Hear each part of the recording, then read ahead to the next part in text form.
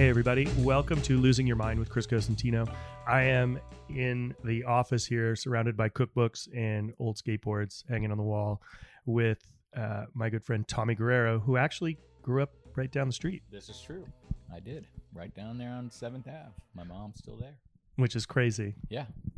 So literally, like when you guys filmed Bones Brigade, you were which street was that on? Several hills. You know, it's about a mile and a half of hills. You start at the top and you come down. It's like 9th Avenue, 11th Ave. You know, you kind of weave in and out, but all of these hills, we're right in the same location where I grew up skating all these hills for 40 years ago. 40 plus. Shh, don't say that. And yeah, you take the bus up, you drop a nickel in, you take the bus up, you get a transfer, you ride all the way down. It's like it was our ski lifts, which was amazing. So, and you get to the end and you just do it again, but you have a transfer. So you could ride almost all day for a nickel. It's incredible. That's rad. Yeah. It's changed quite a bit, hasn't it? It's not a nickel anymore. You can't get anything for a nickel. No, you can't even get a little bazooka bubblegum used to be in it. Nope, not anymore. Was it like 50 cents? You can't even get punched in the face for a nickel. I'm sure you can get punched in the face for a nickel. I don't know. Depends on where you hang out. It's true. TL probably. So, growing up in San Francisco, right? You skated vert. Yes. A lot of people don't know that. It's because we grew up, skating the streets first early on, right? But when the skate park started opening, there was one in Alameda, the first one in Northern California. I think that was 76. And so we went over there. We got a ride with, it was the shop owner. The guy had a van, and he would take all the kids to the skate park. It was super cool. And so let's just put this into perspective. Yes. That could never happen today. I know. A dude comes by with a van and offers to take the kids to the skate park. Which is, just unfortunate because really, truly, most people are good. Yeah, of course. And it's just our perception of things now, and it's so fucked. Oh, beyond. It's just, yeah, I don't, yeah. There was some, we could go on and on. It was the same thing where I grew up. There was a local dude who owned a paint shop that knew that there was no skate shop in our town, and he turned it into a paint shop. Half of it was a skateboard shop. So all the kids had a place to get boards, to hang out, to be safe. He would show videos. Same thing. But now people would be like, oh, that dude's a little weird. Yeah, it's terrible because, skate shops is where we grew up, where we hung out. It was a safe place to go after school. It was building community, and fuck, it was awesome. You would watch videos when, way back when I was skating, there was no videos. There was no nothing. there was barely even electricity. But anyway, so going to the skate parks. When the skate park started opening here in Northern California, we'd get rides from different people. We'd take BART once the parks opened, like Winchester and Milpitas in the South Bay. We'd hop a bus, we'd hop BART, we'd hop another bus, and then we'd skate. It was about maybe a 2-hour journey to get to the skate park.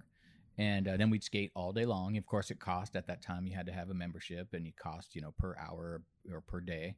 Now there's a skate park on every corner. They pop up like fucking weeds. And they're free. And they're free. So we grew up skating, bowls and snake runs and all that kind of stuff. But we skated everything. We just skated. There was no I'm a this, I'm a that. It wasn't fragmented in that way. I grew up. I still have trophies and ribbons from '77 that are high jump, long jump, freestyle, and like downhill. And you just skated. You entered everything. You did everything. It was just it was a different time. It wasn't, like I said, it just wasn't so segregated as a skateboarder. I'm a street skater. I'm a vert skater. I'm a this skater. Just skated. So anyway, all the parks, started popping up in the late 70s, but they all closed quickly in the early 80s, 80, 82, somewhere in there. They all started shutting down because of liability, right? So it was just back to the streets. It was just what it was, out of necessity to skate.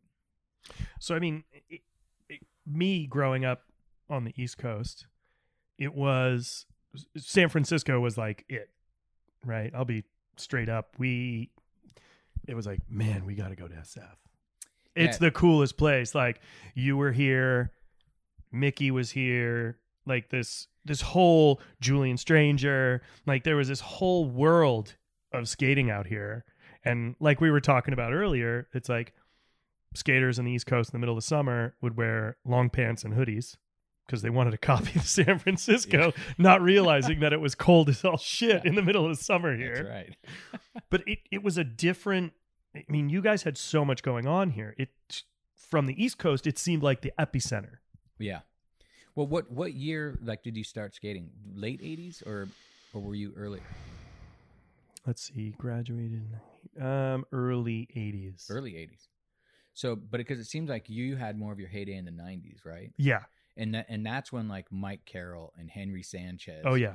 And Chico and James Kelch and all the EMB dudes, were pushing skating, and Embarcadero was happening, and everybody was seeing probably from about 87, 80, maybe 88 to probably until even now that San Francisco was a mecca, right? Oh, it was insane. Like everybody had perceived it that way from all over the world. Well, everybody was bombing the streets and here, and there was the Gons Gap down at Embarcadero. Yeah.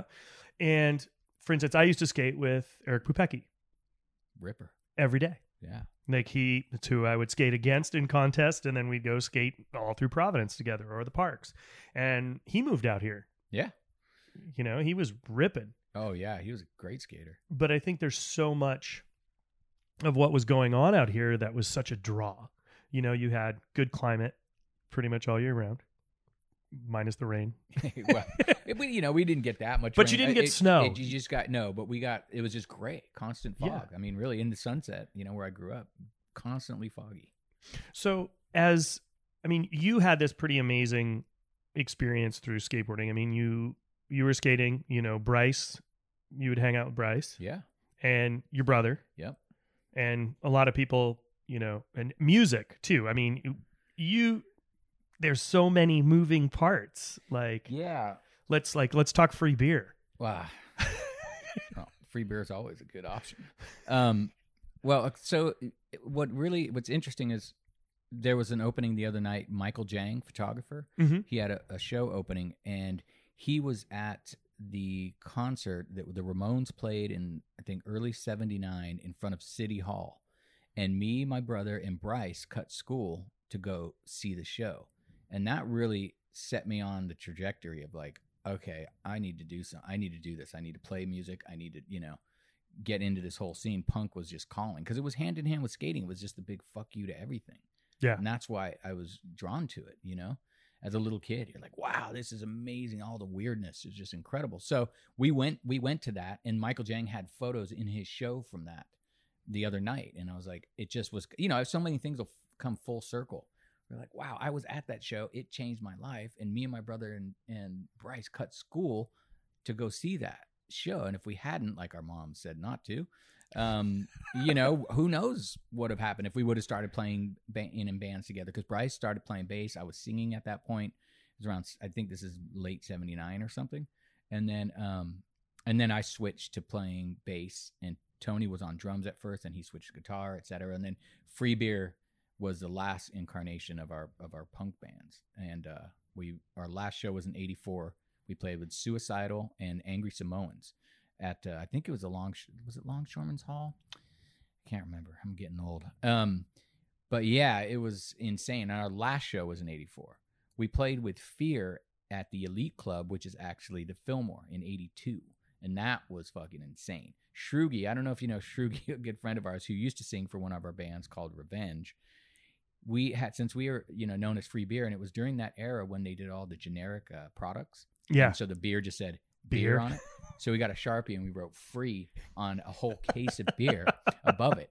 And he was throwing them out at the crowd as we were playing, full beers, hucking them out there. And I was like, oh my God, you're going to kill someone, like, dude. But it was, it was pretty lawless. But yeah, so growing up skating at that time was hand in hand with punk and music and all the DIY, ethos.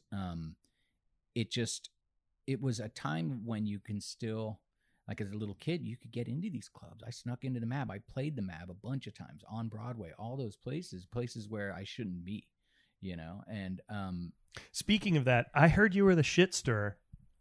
That's sometimes true. Yes. But I don't know if Tony had ever told you, but they snuck me in one of our first shows at the MAB, they snuck me in the drum case, in the kick drum case. They put me in there, You never brought told me me in. that one. Yeah. And I pop out and we played the show, and Dirk, you know, who was running the club, Dirk Dirksen, notorious for many things, was like, "What the hell's that little kid doing in here?" You know, but he let us finish the set. So, but yeah, so I mean, because I looked much younger than I was. I was probably 13, 14, but I probably looked like I was 10. So yeah, so for us, skating and music went hand in hand. Me and my brother, on our father's side, have a lineage of musicians. My father was a musician. His three brothers were, and my grandfather was a jazz guitarist, and my grandmother was a singer. So they had these big bands together, and then my father and his three brothers had like doo-wop groups together growing up in San Francisco. My father, I guess, played the Fillmore and played all the clubs up on Fillmore, you know, in the jazz district way back when. So it was in our blood, you know, that's what it was. And our mom was totally cool with us making noise in the garage. So did you teach yourself to play? Yeah, I'm still trying to teach myself how to play. I think you're doing just still fine. Don't know what I'm doing. I think there's, I definitely think there's an audience in Japan who would say otherwise. Yeah, I mean, we just did that tour in Europe, and it was really cool. People were super stoked that we came out and played, because it had been so long, and you know, these tours are self-funded, you know, and there's no money. So, as you know, in music. But anyway, let's go back to skating. So, with that, at that time, I mean, you're skating with Bryce and your brother, and you've also got a whole slew of folks in this community here that are literally showing up at your door, hanging out at your house. Yeah. Your mom is rad, by the way. Yeah. She's rad. She fed everybody. Like, I met your mom by chance one day. Yeah, that's right. Which was crazy. Yeah. And she walked up, introduced herself to me, you know, and she's like, I think you know my son. And I'm like, I don't know. Who's your son? And we just had this full lengthy conversation. And then you were telling me these amazing stories about how people would just like show up, travel from wherever and knock on the door, and she'd be like, on the couch. Yeah. Yeah. That happened quite often. And, you know, and on Sundays in Golden Gate Park, they still close off the street, and we would go there, you know, probably 1980. This is 1980 to, you know, I don't know, 85 or something. We would go there and we would freestyle, or we would set up, you know, quarter pipes or launch ramps or whatever, and we'd go out and we'd skate, you know, all day in the park where it was closed. And then we'd all come back to my house, and my mom would make a big pot of spaghetti, and everybody was there. And it was funny because there was an era when, you know, we had a bunch of good friends like Michael Brown, Monty Smith, Marlon Jackson, Joe Fong was in, BK, and me and my brother, and we just had this crew of friends. And Michael Brown is son of Willie Brown, the Willie Brown, ex-mayor of San Francisco, and so forth. And we would go stay at his house, and he had built ramps in his backyard. So we had just a really cool crew of friends that, you know, we grew up skating together and experiencing all this stuff. But me and BK and Tony took it a little farther, and then Tony got more into music, and I just kept pushing forward with skating. And then, you know, when the day came when Powell wanted to sponsor me, then it was on. So how did that come about? Because I know Bryce was always shooting pictures of you. I mean, I've seen Bryce has shown me some of his great photos when he used to just carry a little tiny camera and take pictures of everybody. But Bryce went his route, skating and shooting the whole time, which is amazing. It is amazing. And then Powell found you. And how did that come to be? Well, there was one contest in Golden Gate Park. It was the first street style, in quotes, air quotes, contest. And that was 83, I think, 82, 83. And it was, you know, some obstacle set up going down a slight grade in Golden Gate Park, and all the pros were there, all the vert pros, you know, Neil Blender, Billy Ruff, Jay Adams was there, you know, and it was the first contest of its kind, and I won the contest. I beat all these pros. Nobody knows who I am, and so that kind of set me on a trajectory of being in the Thrasher mag and taking photos with Kevin Thatcher and BK and Mofo. And then so the next contest it did happen to be in Golden Gate Park, was another street contest, the second one. Stacy was there, Peralta, and you seen me skate and liked the way I skated, but he didn't say anything to me. He went up to my brother and was like, "Hey, you know, I want to talk to you. And what do you think about Tommy writing for Powell, et cetera?" And then at the end of the day, my brother told me this, and I didn't believe him. I'm like, "Fuck you." He's always giving me shit, right? I'm like, "Fuck you." He's like, "No, really. He's interested in you writing for Powell." And we called Powell the Dream Team. So the day before that contest, I'll rewind for a sec. There was a skate jam at Joe Lope's ramp, and I was there skating. And I slammed, and so I was like, all right, I'm done. And I was kicking it on the roof watching, and Stacy came up and said, "Hey man, I like the way you skate." And I was skating vert, and I was looking around like, who are you talking to? You're talking to me? Like, that's fucking weird.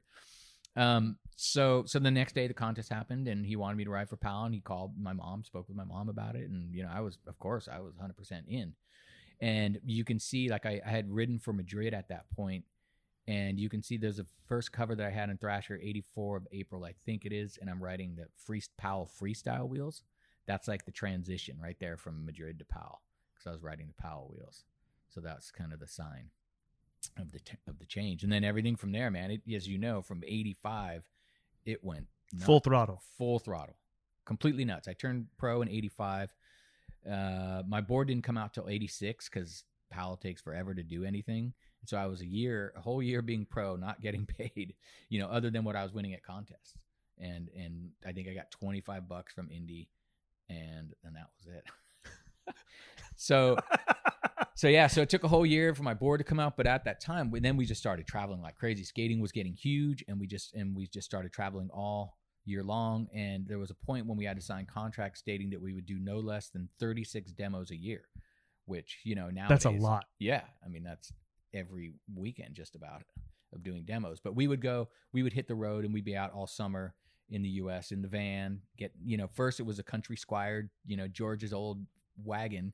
Put the jump ramp on the top, and it's like me and like Rodney and, you know, Lance and Kevin Harris and these guys, you know, in the van or in this, you know, wagon, trying to navigate our way across the country with a map. You know, this is pre everything. And so who's like, so Stacy's not with you guys when you're doing no. So they're us. Like, okay, here's a map. Here's a map. Here's a car. Here's like some gas money. Here's gas money. Maybe a credit card if you guys need it. I don't think we had a credit card. But okay, you have to be here and here and here on these times. At this date, at this time, and we would drive 8 hours in the middle of nowhere to get to a parking lot in front of a shop where there's, you know, 1,000 kids waiting for us. Screaming. And we're late, of course, because we don't know where the hell we're going. And then you got to set the ramp up. Yeah, then you got to set the jump ramp up, take it off the top of the van or the car, and set everything up. Then you got to throw yourself around the dirty parking lot, and then, you know, you sign, you know, autographs and stuff after, talk to the kids, and then hightail it, you know, to the hotel and try to make it to the next state. So this, you know, this is get in the van. This is the same thing as, you know, touring as a musician. You know, but what's interesting about it is like to think about that, like, and you're how old when you're doing this? Like 40. I'm 106 now. I don't know. I was pretty young. But I wasn't that young. You weren't that young. But it's just like 85.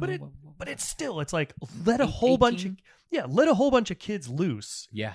With a shitload of skateboards. Here's a car, a ton of money to get your gas, your butts there. We have hotels arranged for you when you get there.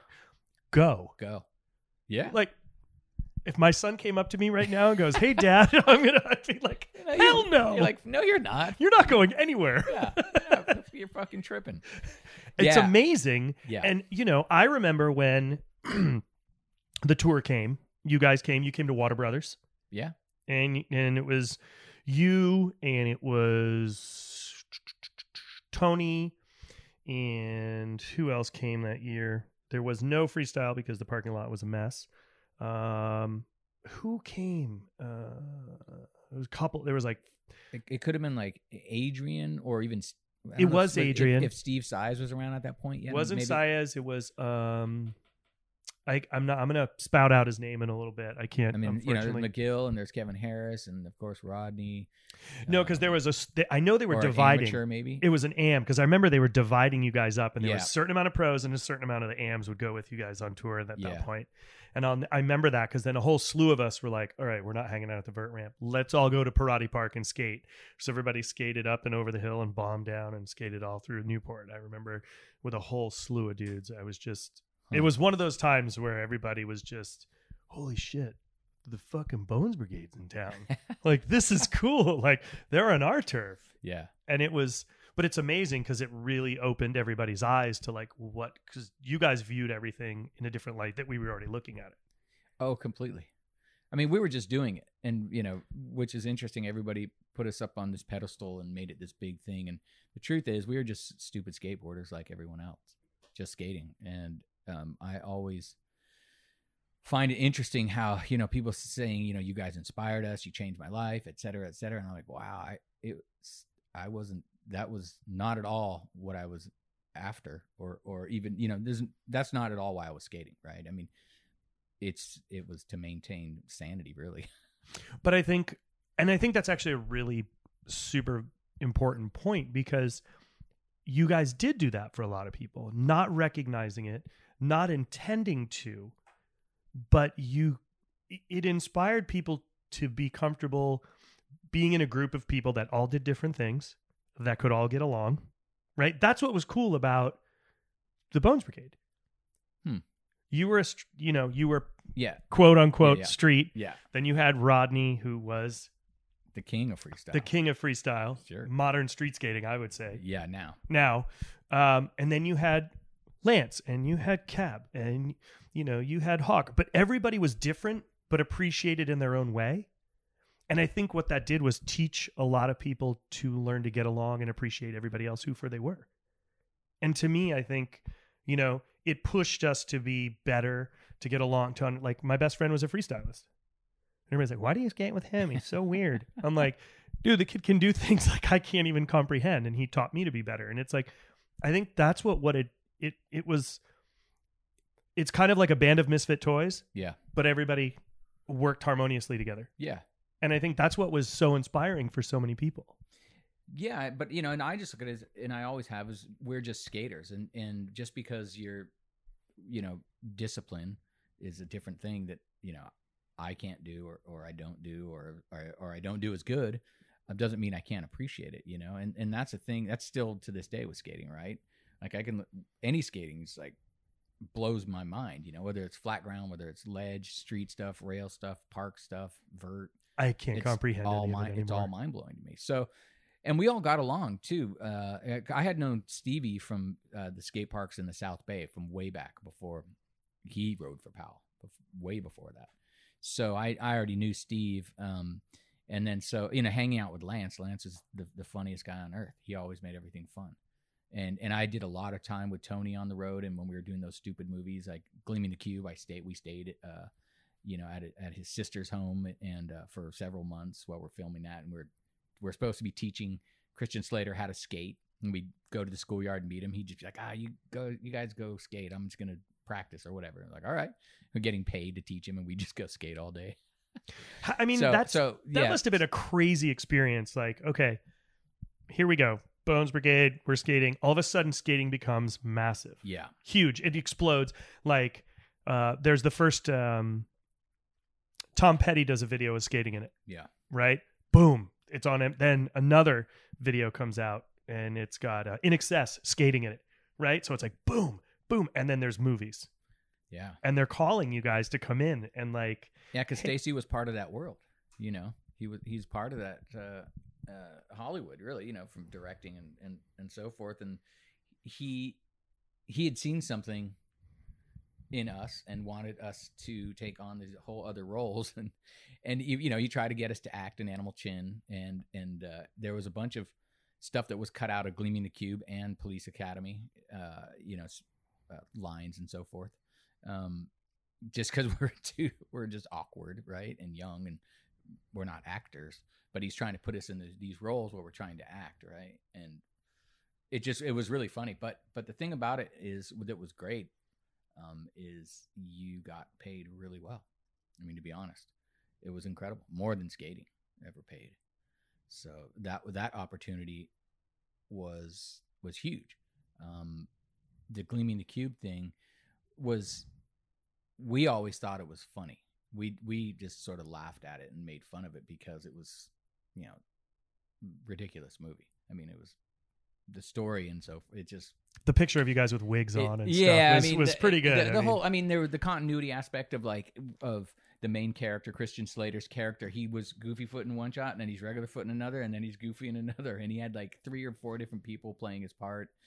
And as a skater, it's like, oh my god, that's come on, let's get it together. You can at least have him not switch stance, when he's skating vert, and then when he's skating, and when he's doing freestyle, you're like, ambidextrous skating hasn't arrived by then. Solomon Gaw hasn't arrived on the scene. Just change up things and start skating switch, So just that we just thought it was super corny, but we're all down to do it for the experience of it, and it was fun to do, and it did pay well. And you can, you reflect on that stuff. And you're like, wow, that was wild that we even had the opportunity to do that. It's incredible. And so Gleaming the Cube came before Police Academy, right? I think so, yes. And that one was another, and that's 2 big ones. Yeah. Police Academy 4. That was interesting because we're in Canada, I believe, and we were filming at night. So it was literally 2 to 5 in the morning or 6 in the morning when we were skating all the night shots. And we would be doing, skating these plazas or skating. There was this one fountain they had us jump over. Built a big jump ramp over this fountain and put a big airbag on the other side of the fountain. So you weren't even landing; you're just flying through the air and you land on this airbag. But these were stunts that we were doing, right? And so there would be moments in time when they would say, "Hey, could somebody do jump off that and land on this and do this?" And I raised my hand like, "Yep, I can do it," because you get these stunt bumps. So you're like, that one's worth $700, Bob. I'll take it. That's so. See, but those are things that you would never have any idea. Oh yeah, it was incredible. I was on every one of them. I'd be like, "Yep, I'll do it. I'll do that one. I'll do that one. I don't care."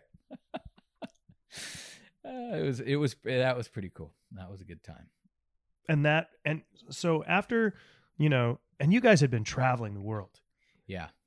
Everywhere. I mean, it wasn't just U.S. tours anymore. No, we were going to Europe a lot. Like that's where I was. We go to Europe. It's seemingly at least a couple times a year and do full tours. Do I don't know how many different countries, 5 different countries, and skate camps were starting to blow up. Yeah, I wasn't. That was like I wasn't around. I didn't do any of the skate camps in Europe. That was early on when McGill invented the 540 at the Swedish skate camp. I think that was like 83. So that was early on, before 83, 84 or something, before I was even on PAL, when they were having those skate camps in Europe. And so we just did demos. I mean, we would do demos all over Europe, but there specifically we'd do demos in the UK, and they had this big vert ramp, this big steel ramp, and I would just end up chilling and watching. And we were there. There was this one time, and it's our second time there, I believe.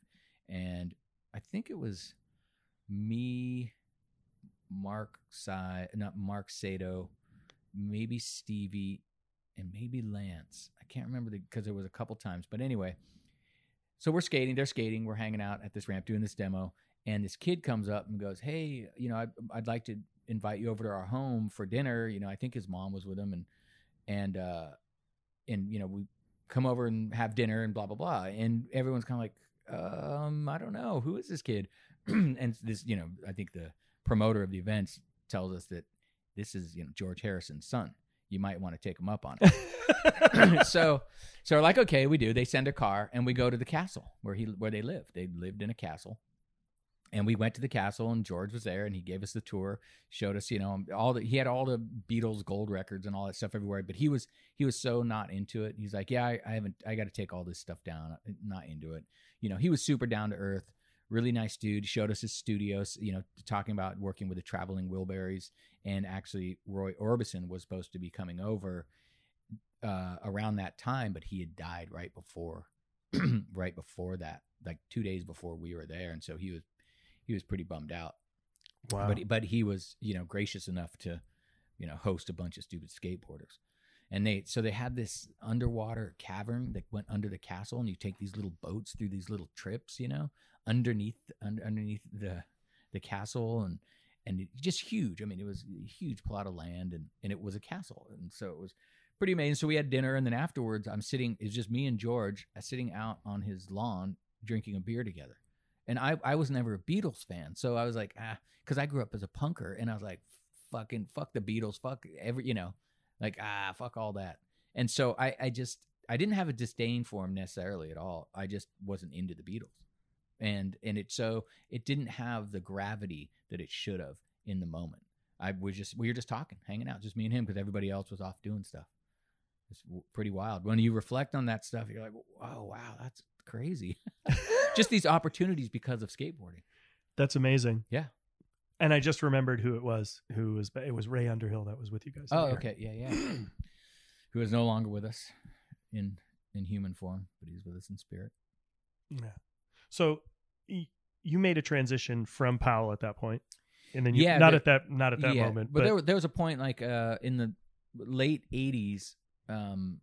There was, newcomers coming up behind me, street skaters, the Rippers, Mario and Guy Mariano and Rudy and all those dudes, all the LA kids, were coming up. And at that time, skating was viewed more like sports, or like out with the old, in with the new. You just kind of tossed people, and it was pretty fucked up, to be honest. So I felt the heat coming. I felt that I was being put on the back burner, and knew that something needed to shift here. And they were kind of, like I said, I kind of felt that they weren't giving me the attention that they were in the past, and they were kind of seeing me as, the elder on the team. And so there was contest was in the city, one of the like Disco in Frisco, or one of those ones that happened in front of City Hall in the fountains. I remember that one. Yeah. But TM came up, Todd, and he had said something, to me that led me to believe they're going to cut me. And I ended up, I think, winning that one, or I got second. I can't remember. And it was he thought like, I'm kind of on my way out, and here I am, winning this contest. And he's like, oh, maybe I better think twice about this, right? Still can sell some boards, he still can make money off me. So, but at that contest, Jim and actually came up to me was Fausto Vitello, who started Thrasher Magazine, Independent Trucks. Fausto and Eric Swenson, came up to me, and they were starting the company called Real. And this guy, Jeff Clint, who was spearheading it with them, and Jim Thiebaud, who's my partner now, they were all on board. And I had known Fausto and Eric before they even made Indie or Thrasher, because they used to work out of a bike shop down on 25th and Irving. And that's where they sold skateboards out of there too. That's where I got one of my first boards. And I met them at that shop when they were building Stroker trucks. I don't know if you know those trucks. But no. If any skaters out there don't know Stroker trucks, but predated Indie and all that, look them up, because they're crazy. They're built on on the idea of like a car suspension and how independent steering is. Each wheel, each axle floats differently. So that's how the name Independent came to be. Because you just got to see this truck, it's a monster, but it turned insane. So they had a bunch of slalom guys riding on these trucks. So basically, you had 4-wheel traction going on, Yeah. Independent 4 wheels. Yeah, it was bizarre. You got to see these things. They're huge, and they were heavy and bulky and just crazy looking. But anyway, so I knew those guys since back then. I had been part of the Thrasher family since the beginning, and it just made sense to me. Like, yeah, let's do this. Let's start it. And it was called Real Skateboards. They already had the name, and me and Jim became two of the co-founders of Real at that point. And we were partners with Eric and Fausto, who, again, like I said, I've known since I was like 9. That's amazing. Yeah. So when I felt the heat coming from Powell, that was it. I knew I had to make a change. I was going from, making a pretty decent living from Powell to making maybe a third of what I was making with Powell, which was a bit of a leap, and a leap of faith, in the sense, can we make this work, and make it happen?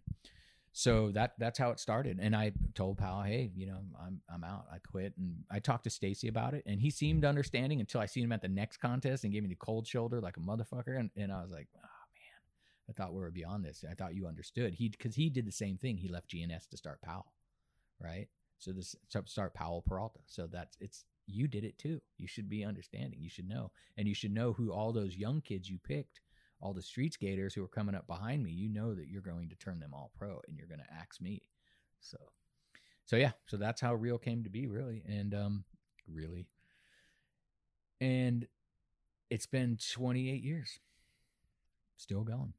So I remember when Real came and the first board showed up, and it was the straight up SF known graphic. Yeah. That was a big to do. Yeah, the oval. It was based on a local sports team. We unnamed. Yeah. Yeah, because growing up here, it seemed to make sense.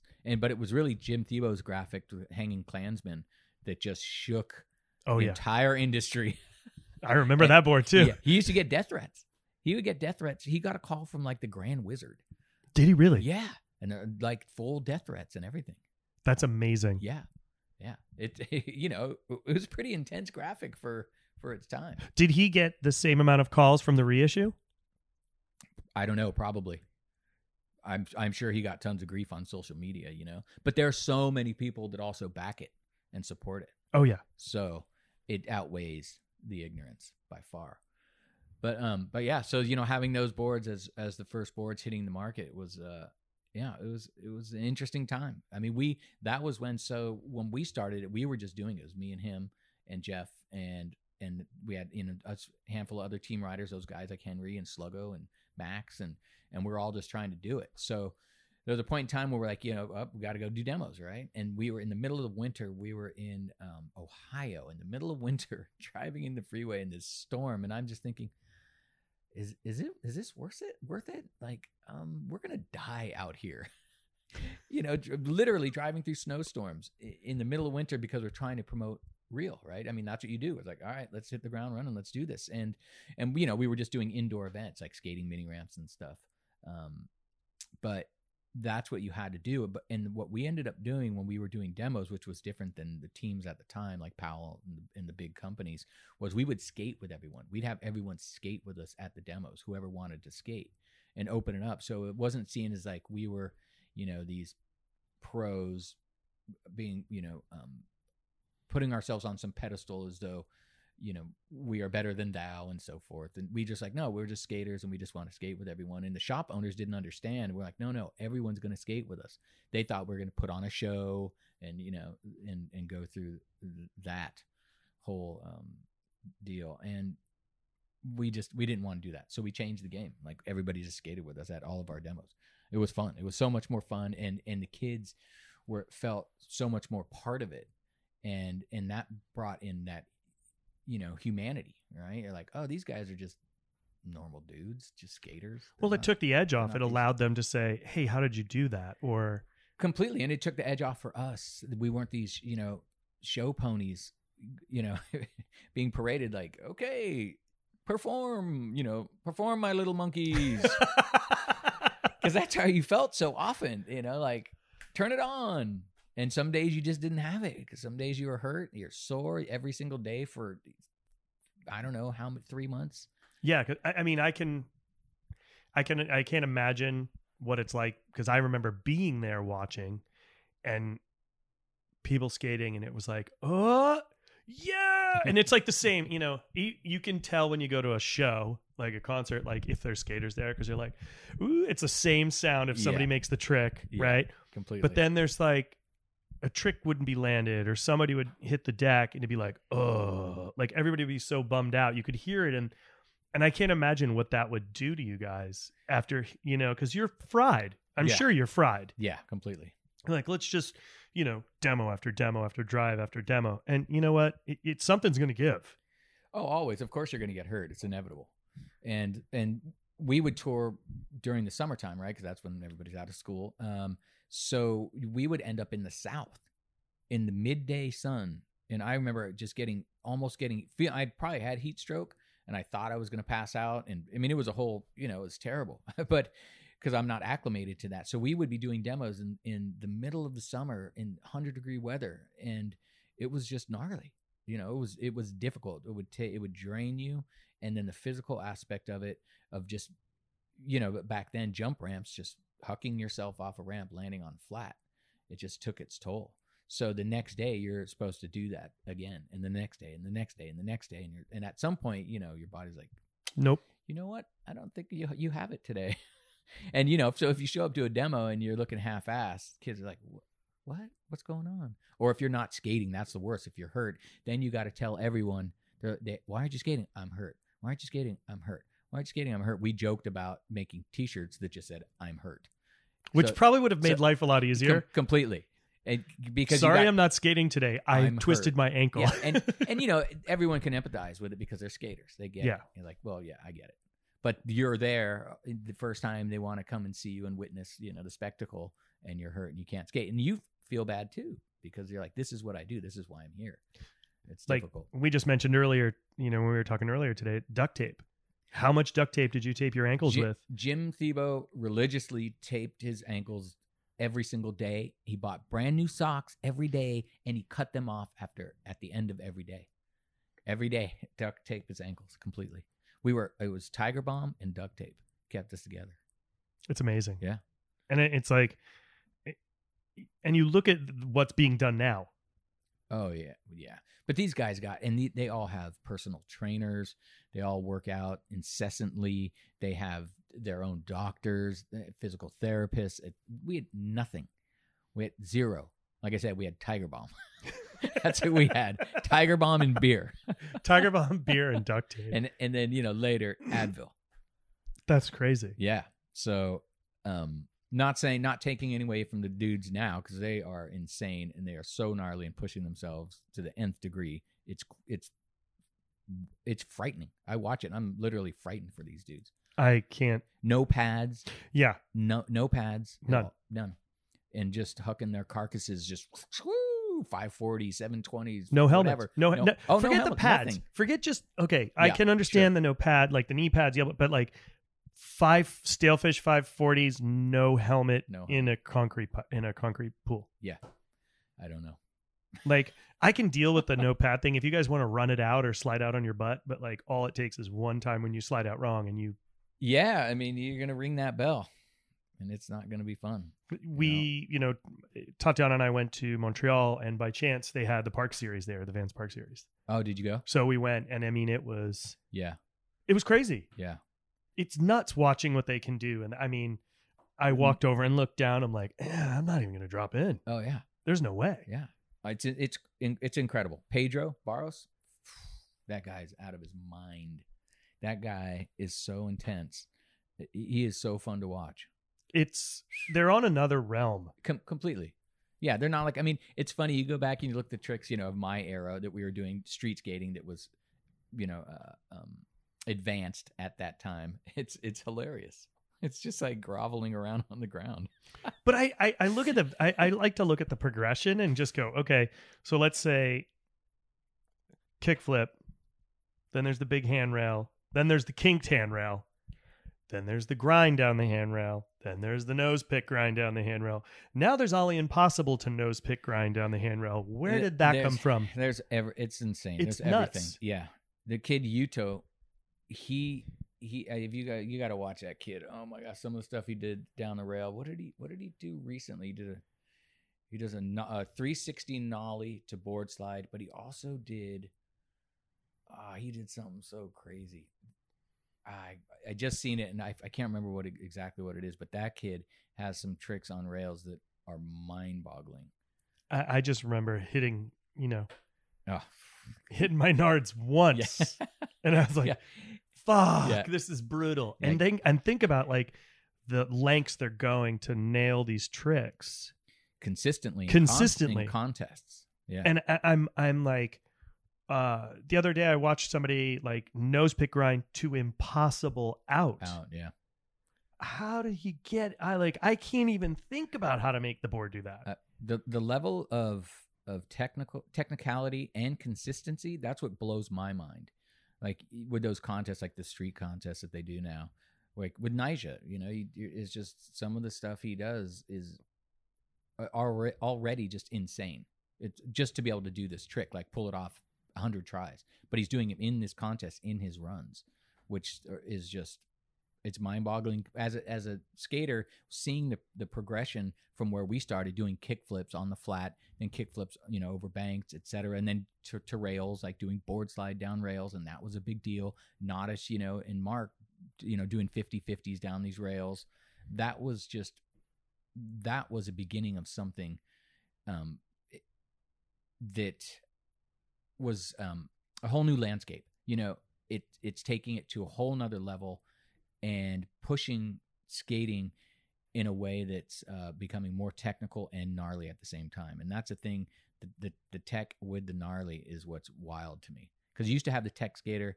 You see Rodney do all the crazy tech strip stuff, and then you have Cardial on the other end. Yeah, and then you have Cards doing the monsters, and you're just like, yeah. And now it's like they smashed together and had a love child. You have both. You kick flip 540 with no pads, in these bowls, and you're just like, okay. I don't know. Like I'm enamored by what you can sit there and watch. Me too. If I get stuck in the rabbit hole of Instagram on this skate video, I'm just like, and I could spend an hour. Like, what the hell is that? Oh yeah. Slow it down. What is that? How did you do that? Yeah. There's some tricks I still don't understand. Because I'm not.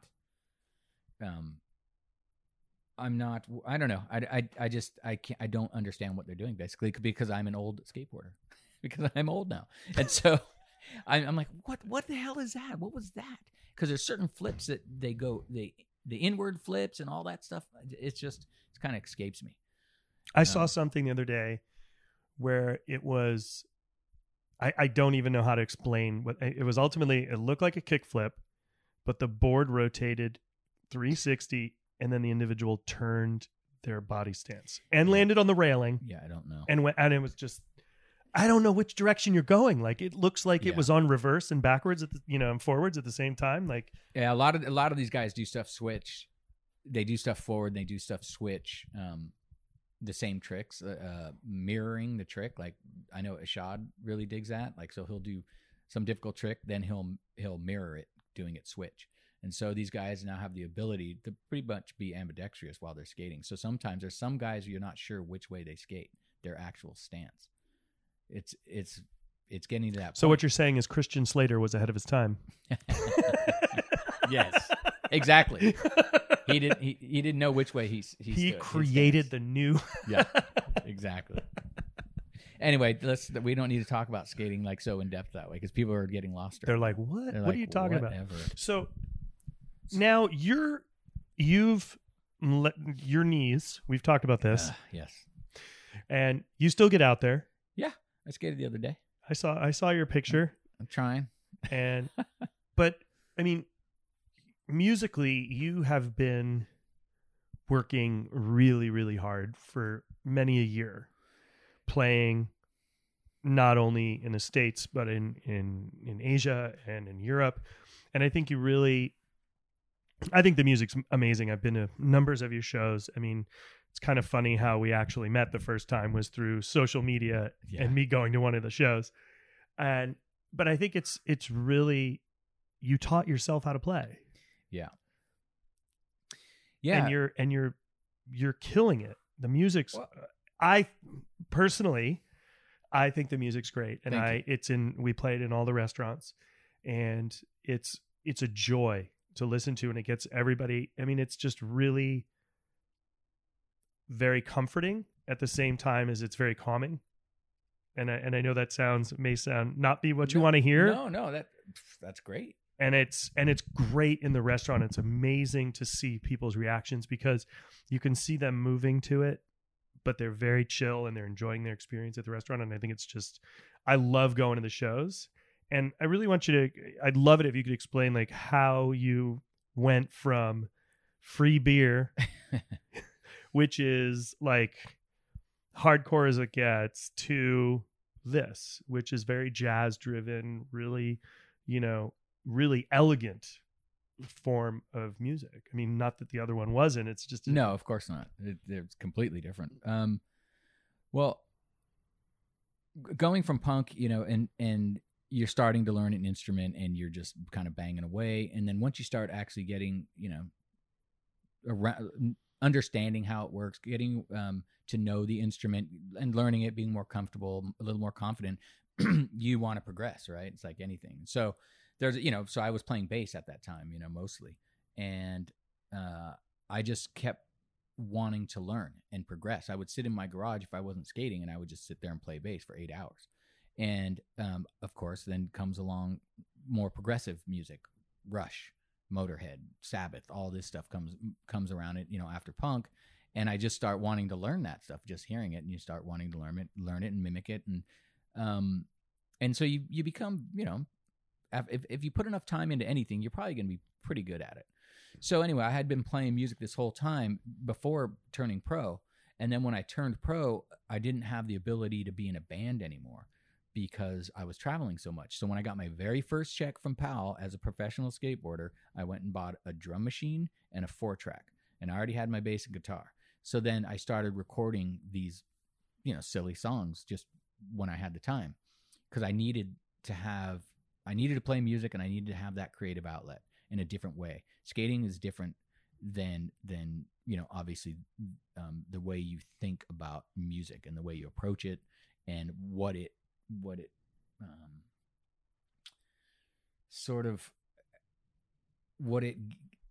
it's kind of hard to explain what that feeling is that you get from music and the type of fulfillment and how it nourishes you.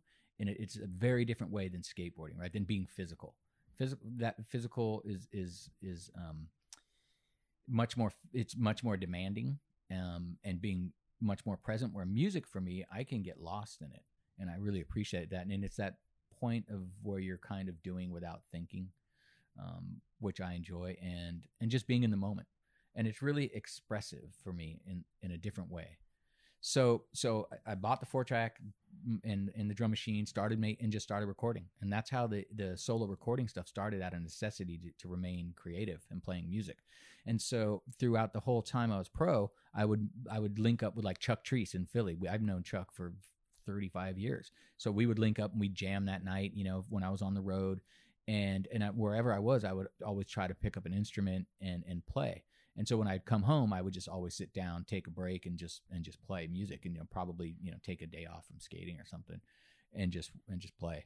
And so there came a point in time when I quit PAL and we started doing Real.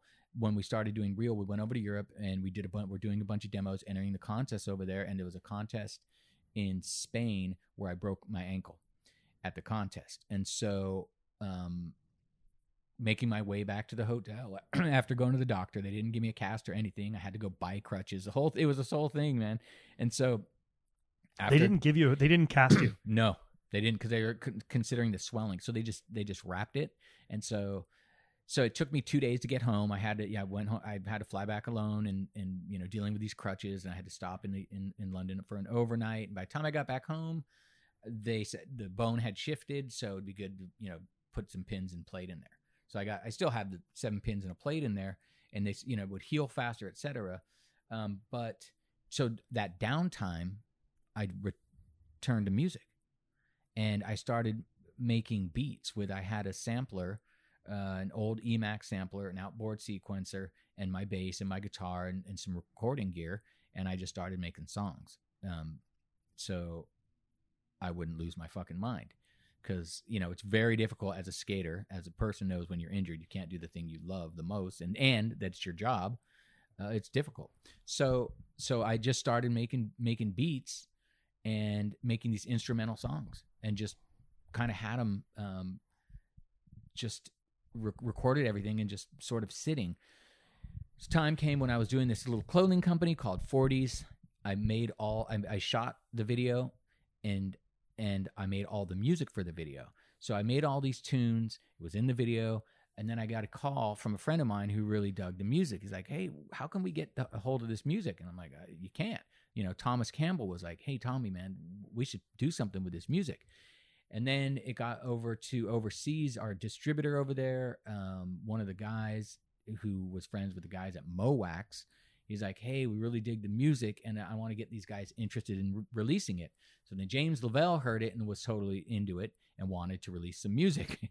And I'm like, what? Like, release this? Who's going to buy this music? Like, it was it was totally foreign to me that anyone would buy instrumental music, because there was nothing really like it that I knew of that was out there so much, other than the old jazz that I listened to from the late 60s and early 70s, that I was basically emulating. So the thing with Mowax didn't work the first time around. So me and Thomas Campbell, he's like, I have a little label. We'll put it out on my label, Galaxia. And so I paid for half the manufacturing. They paid the other half, because I was like, I don't want you to lose too much money. And so we made the record, the Loose Grooves and Bastard Blues. And so that's how that came to be. And it was just music that I made for a skate video. And people, were into it. So once that record came out, it started circulating everywhere, and people were really into it. And then it got back to Mowax. So Mowax said, hey, we want to do the record again. So I did 2 albums with Mowax and also an EP. And that just kicked off the solo music career thing. And I haven't stopped. Yeah. It's all out of necessity. None of it was ever meant to be a commodity. It was never meant for mass consumption in that way. It was just me doing my thing, to keep from losing my mind, because I couldn't skate. I've been fortunate enough to have been in a studio a couple times, one during January 1st, which is always rad when everybody was jamming. Yeah. That was super fun. Yeah, the New Year's Day. And then the other time when you were playing with Ray and Chuck, and you guys were getting ready to go to Japan, and you were finishing up your album. Yeah. And that was really fun. Yeah. Because then I was seeing, you guys were critiquing yourselves and like really looking at it from a bigger picture. It was a really interesting thing, because I've never been in that environment before. So it's very similar to when you look at a plate of food and you're like picking it apart piece by piece, and it was just, wow, okay, that takes a lot. There was 5 of you in there like tearing it apart piece by piece. I was like, yeah.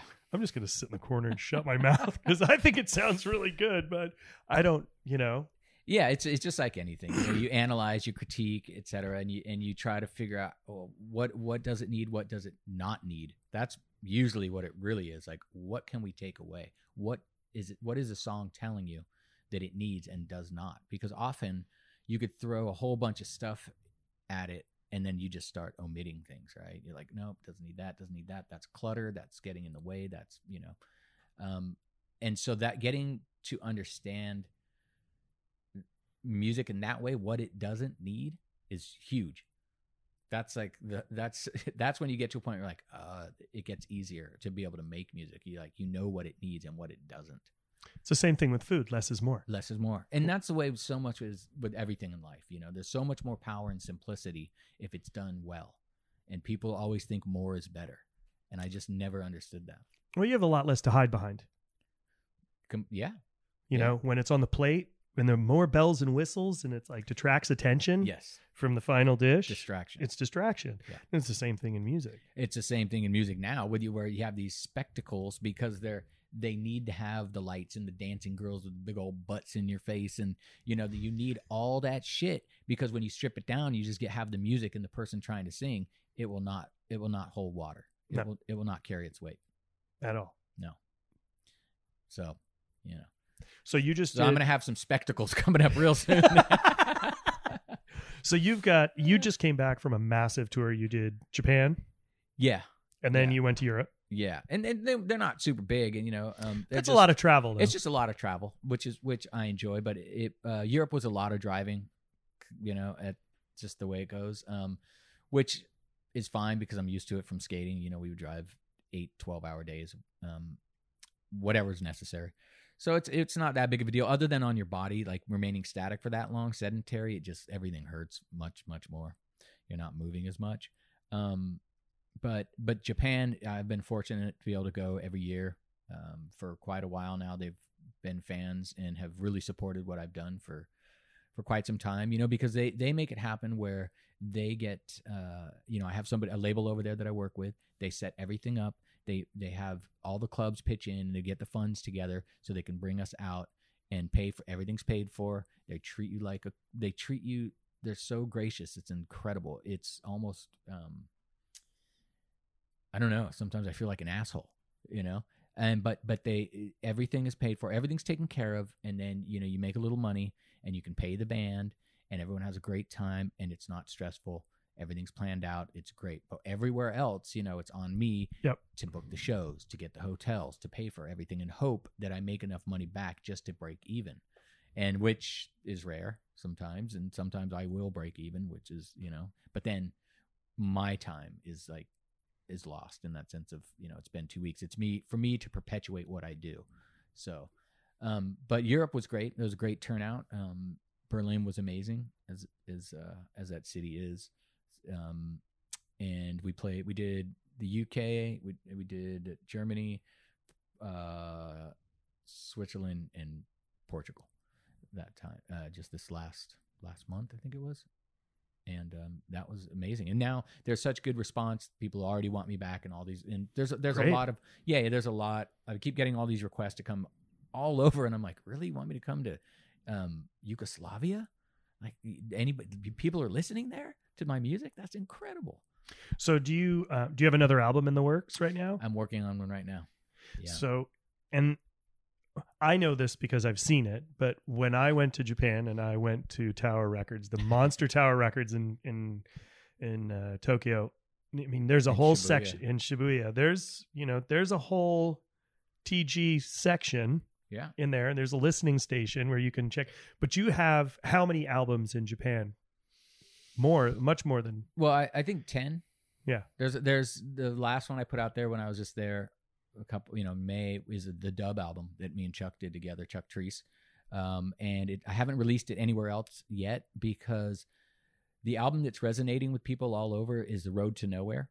Yep. And I don't want the dub album to follow that up because they're so different. There's such different approaches that I don't want to throw, it's kind of it'd be a little left field, I think, if I follow up with that. So I want to follow up with something along the lines of Road to Nowhere, and then I'll release that like in somewhere in between albums, because people keep asking me to release it. But I don't have a proper distribution. I don't have any way to sell them individually other than putting them on, Amazon, and people. I would rather not have that be the vehicle, but I don't have another vehicle. It's just me and my lawyer. It's my own label, and we do it, and he does the legal stuff, and I do everything else. So it's really difficult to get the music out there. There's been a lot of people overseas, Germany specifically, who've pressed their own colorways of vinyl that they've paid for, which is great. They're like, hey, we want to make 200 or 300 red of Road to Nowhere, and I'm like, cool, we'll tack on a few hundred. You guys, pay for your share, and we'll pay for this. And so we're not putting tons of money out of pocket when we do that, which is great. Just trying to make your money back, right? It's difficult. I mean, we only sell vinyl, and other than that, it's streaming. Their CDs are done. Obviously, even MP3s are done. Crazy, right? Yeah. So. Because CDs were the wave of the future. Yeah. So many terrible CDs. Just the mastering on the early CDs are so terrible. Oh man, I have some CDs that sound terrible. So when Stacy released the Bones Brigade film, Animal Chin or the first one? No, the new Bones one. Brigade video show? No. Oh, the history. Right. The sort of documentary. The documentary about the Bones Brigade. Mm-hmm. How much did that change everything for all of you guys? You especially. I mean, I definitely, from an outsider's perspective, I looked at it and it looked like it brought everything right back to the top of the file. Everybody was paying attention again. It definitely created awareness for 35 to 55. There's a window, an age group that lived that era, and that it was such a special time in their lives because it was they were growing up young, skateboarding with all their friends. They had their crews. Everybody had their crews of friends that they skated with, and it was such a good time, and they reflect on that with such fondness. And we were right in the middle of that, and we were kind of instrumental in their evolution. So you have all these guys who are a little younger than me coming up and just, oh, I loved you guys. I love the Bones Brigade. And, you know, I loved you. I seen you guys here and I seen you guys there. And I have all the videos and, you know, I have all your boards. You know, some guy just had me sign every single board that every one of the reissues that came out just recently. And I was like, wow, you bought all these boards, you know, they're not cheap, $100, I think. And, you know, I'm grateful, so grateful to have that, you know, the opportunity and to have these people who feel as though I'm an asset to society in some way. I'm not just, you know, just another asshole.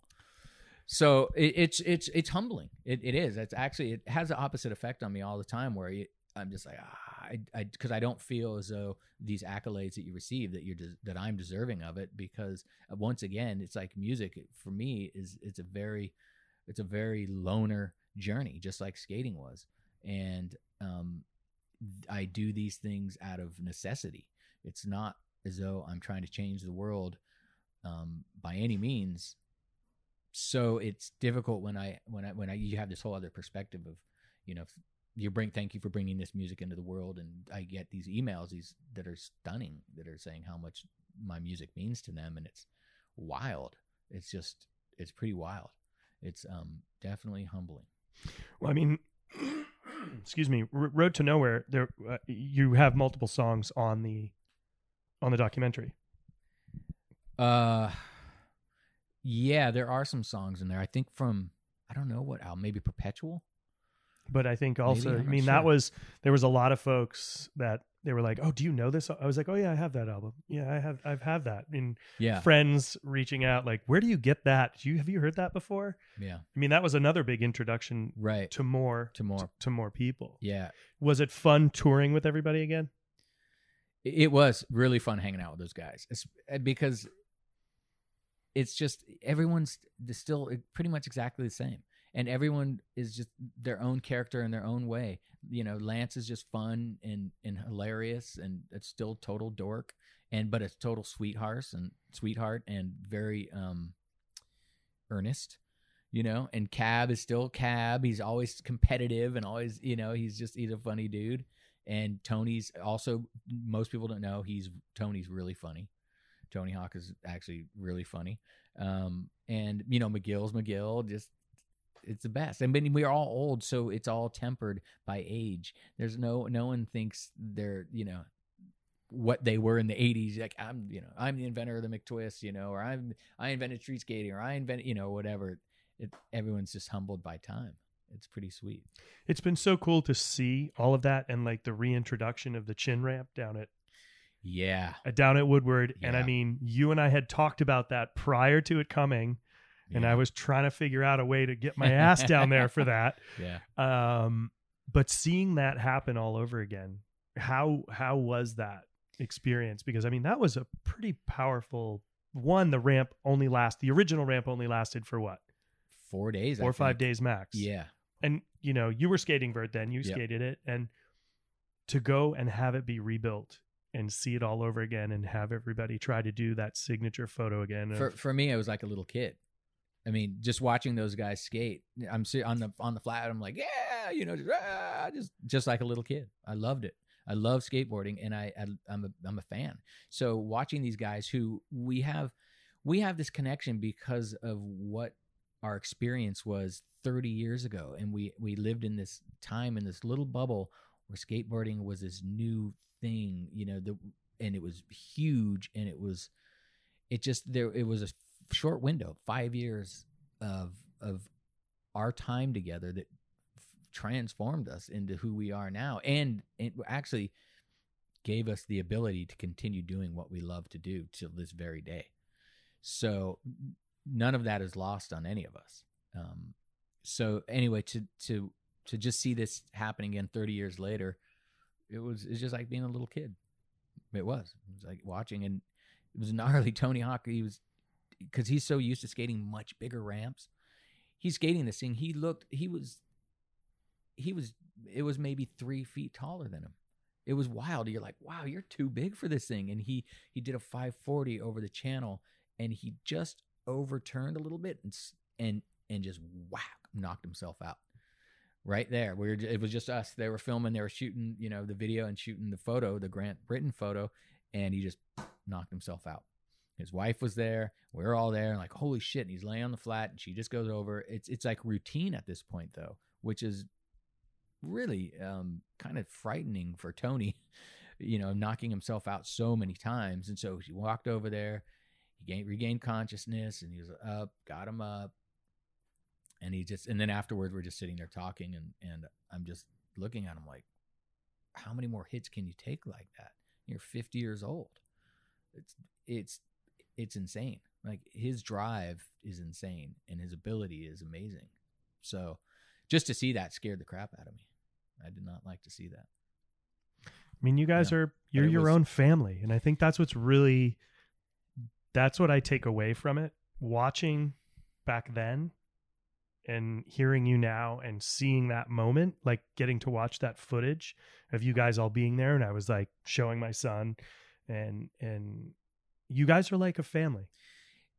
It's become that because we had this unique experience at a young age that very few people have ever had. I don't think there's very many people that will ever have experience like that. No, that really isn't. So when it's difficult to talk about it with other people because they didn't experience it, and it's so removed for them, especially non-skaters, that at sometimes you feel it difficult to relate in certain situations. So when you get around these guys who have that exact same experience, you just there's a lot of camaraderie and comfort in that knowing. So yeah, it's interesting. Over the years, I think everyone's kind of gotten tighter, and it's definitely like a brotherhood. That's awesome. Yeah, that's a really, I would say, a very important thing to cherish. Yeah, it's strange. It's awesome. I mean, what's really cool for me as an outsider is that it didn't implode. Yeah. Because a lot of those things implode. Yeah. Bands implode. Completely. I mean, you're literally like the band. Yeah. But you never imploded. No. You'd have your spats and you'd have your... Well, everybody went their different ways. They took their own paths, but there was never any friction or any anger or any BS. It's just everybody moved on. And we all, obviously have come back together because of Stacy and under his vision once again. It was kind of interesting when it's like, Stacy's like the glue. That's pretty cool. It is pretty cool. So what's next on the docket for you? Trying to survive. That's number one. This album, trying to figure out how to make an album again. Every time I go about doing it, I'm always amazed in the sense of like, how did I do that? It's always, and the process is kind of always new to some degree, and it's daunting because it's just me. So it's always it's a challenge. So that's what I'm kind of at right now, just trying to finish this record, and and then I have a thing coming up with FTC. We did a collaboration. I have a small capsule clothing line. Jacket, shirts, beanie, keychain, T-shirt collection that's coming out, and I might go to Japan because FTC Japan's going to release it, so I'm probably going to go in November. Awesome. For that, and do that little thing, because me and Kent, from FTC, I've known him, I don't know, for a very long time, 35 years, and within our later years, obviously, we've been talking and always wanting to do something together. Some kind of collaboration, and he knew about 40s when I was doing the clothing line, obviously, because they carried it, and so we're talking like, let's do a little clothing capsule. So that got that going, and Converse stuff is happening. I'm in the middle of trying to write a song for Jake Johnson's little video that they're doing, and then Reel's putting out a video soon with mainly Ishad and Kyle Walker. And I think me and Chuck Treese are going to do like an original score for that, which would be cool, which would be a new thing instead of trying to license music. So that would be super fun.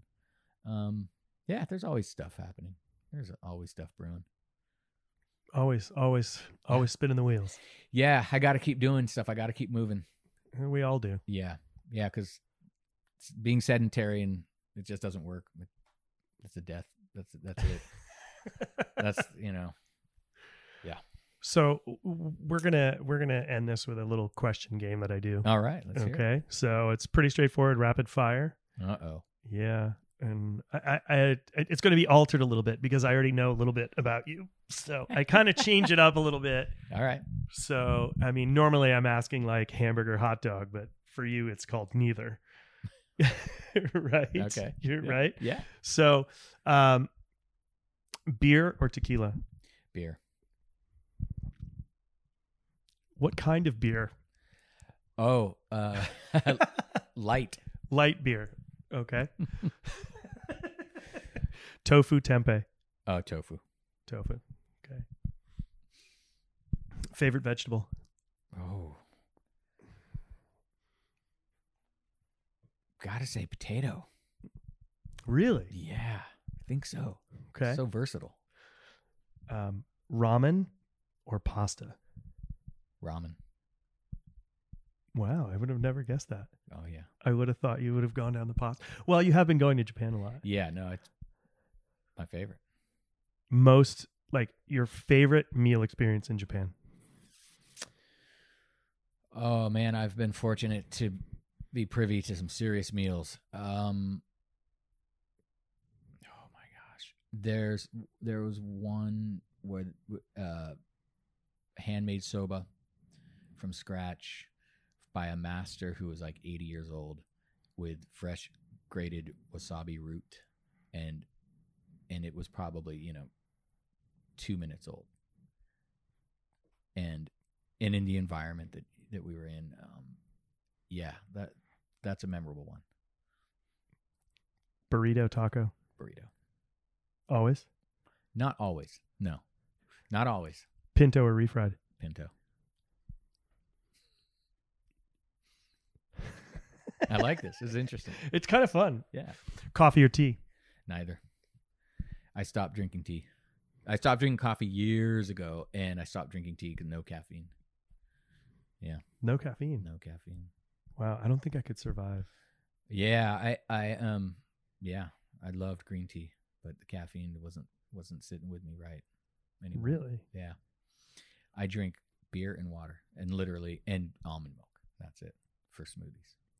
Those are the only 3 things I drink. That's it, period. Beer, water, almond milk. Yep. Really? Yeah. Really. I haven't had soda in 20 years, maybe more. Yeah, I mean, that's... Of any kind or any sparkly water stuff. None of that. I'm not interested. Yeah. Snake run, slappy session. Ooh. Depends on who's at the slappy session. Okay, it's got to be at the DMV though. SF DMV. Ah, shit. If the crew is there, then the DMV. Julian and Mick and Jim, like forget it. Then DMV slappies all day. But a snake run, a good one. Oh, endless fun. There really aren't that many of those anymore. Not at all. There aren't. You went to the Trashmore one. That was a great one. Mount Trashmore in Virginia Beach. Yeah. That was a great one. There's one in Fremont at that Fremont skate park. There's a little one, but it's too tight. They crammed it in a small space, so it's if you hit one or you go over a hip, you're already missing the second hip. So it's fun, but it's too tight.